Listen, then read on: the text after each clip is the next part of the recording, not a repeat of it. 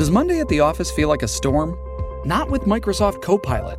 That feeling when Copilot gets everyone up to speed instantly? It's sunny again. When Copilot simplifies complex data so your teams can act, that sun's shining on a beach. And when Copilot uncovers hidden insights, you're on that beach with your people, and you find buried treasure. That's Microsoft Copilot. Learn more at Microsoft.com/AI for all. What's up, Raider Nation? Matt Holder from Silver and Black Pride here, bringing you another Friday podcast. It's going to be a shorter one this week. We are in the dog days of summer, and not much is going on in Raiderland, or across the league for that matter, but we'll still go over all the stories because you've got a fever, and the only prescription is more Raiders news. All right, let's get to it. I'll kick things off with a story that's not technically about the Raiders since Carl Nassib isn't on the team anymore and is currently a free agent, but Nassib launched another fundraiser for the Trevor Project. For those who don't remember, the Trevor Project is a not-for-profit organization that is dedicated to suicide prevention and mental health awareness for LGBTQ youth, and when Nassib came out last summer, he simultaneously donated $100,000 to the Trevor Project. Now, the former Raiders defensive end has launched a campaign where he'll match every donation to the organization up to another $100,000. So that means every dollar you donate to the Trevor Project not only goes to a great cause, but also instantly doubles in value. And if you'd like to get involved, head over to thetrevorproject.org and help a Raiders family member do some good in this world. As we say, once a Raider, always a Raider, so it's time to live up to that saying. Keeping the momentum rolling with former players doing some good deeds, former Raiders fullback and current Miami Dolphin Alec Ingold recently went back to Las Vegas to team up with punter A.J. Cole and former linebacker Rod Martin for the 2022 Alec Ingold Youth Football Summit.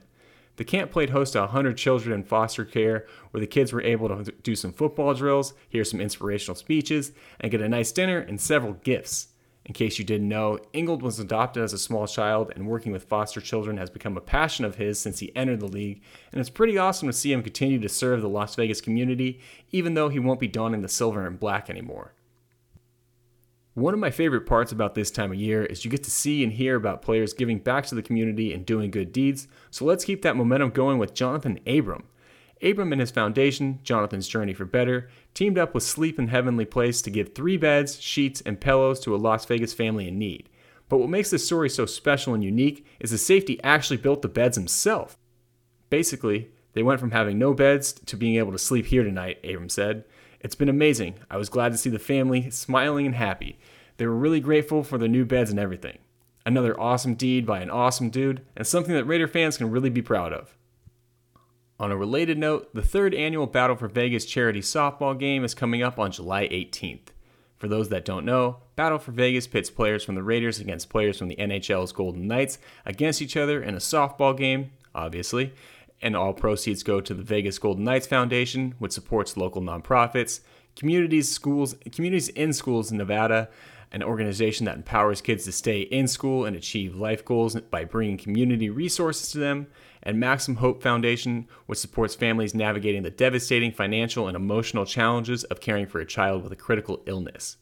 The Raiders roster for the game was announced this week with Josh Jacobs serving as the team captain, while Jonathan Abram, Max Crosby, Darren Waller, Alex Leatherwood, Denzel Perryman, A.J. Cole, Jayon Brown, and Foster Moreau fill out the rest of the roster.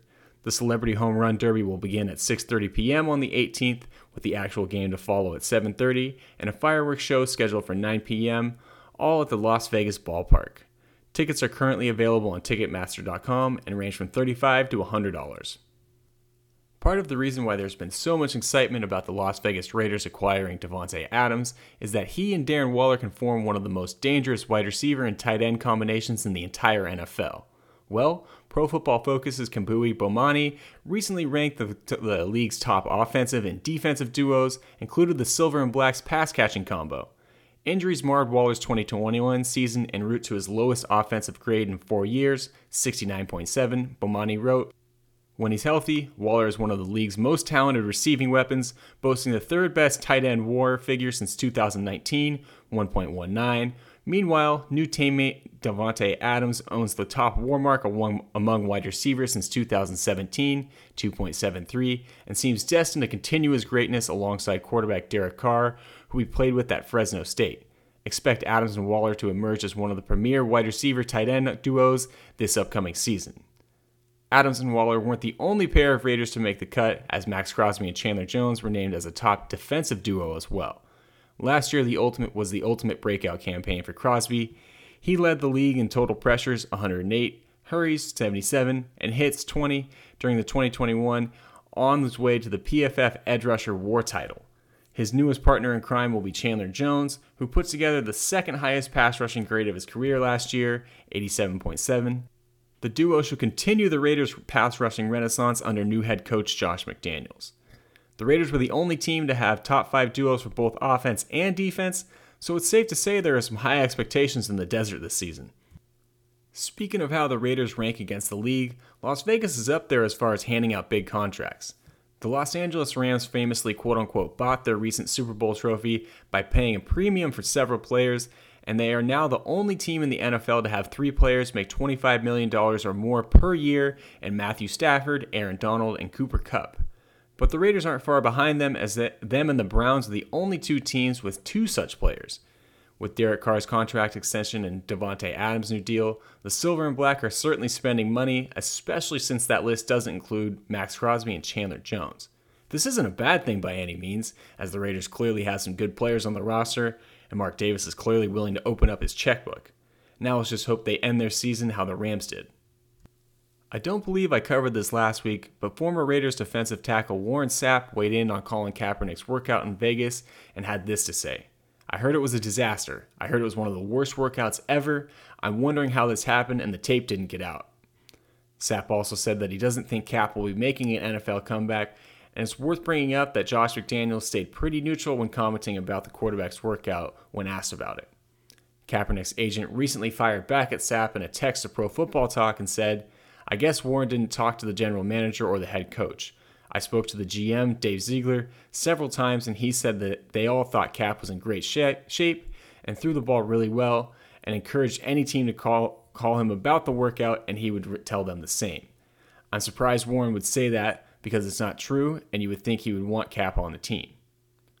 We may never know who's right in this argument, but the Raiders have not signed Kaepernick, and his workout was over a month ago. About a year ago, the City of Oakland's antitrust action lawsuit against the Raiders was dismissed by a federal judge. However, on Thursday, news broke that the city is now asking the Supreme Court to take up the case. Per the Las Vegas Review-Journal, the Raiders and the NFL have submitted paperwork to defend the judge's decision in response. If the court does decide to pick up the case, which is likely per Mike Florio of Pro Football Talk, Oakland could be in line for $790 million, as that's what the city of St. Louis got from the Rams in a similar case. However, Florio also said that there isn't enough information available publicly to know how likely the court will be to rule in Oakland's favor. As always, I'll update you guys as more news comes in. A couple minor notes before we wrap up here. Betway recently conducted a study on the biggest fan base growth in the NFL over the last year, and of course, the Bengals and the Rams had the highest rates of growth as the 2 teams who played in the Super Bowl. However, the Raiders fared well too, growing by about 13%, which was the 11th highest in the NFL, so Raider Nation has been growing strong for a while and is still attracting new members. I'm sure the move to Las Vegas has something to do with that. On a league note, there will be no supplemental draft in 2022 per NFL Network's Tom Pelissero. Pelissero also tweeted that under the new CBA, the NFL gets to choose whether or not to hold one for the prospects whose eligibility has changed, and obviously they decided against that this year. Alright, no questions this week. Like I mentioned at the top of the show, I'll keep it shorter, let you guys get into your 4th of July weekends a little bit earlier. But as always, make sure to follow Silver and Black Pride. Follow me on Twitter at mholder95. Rate, review, subscribe, and download wherever you listen to podcasts.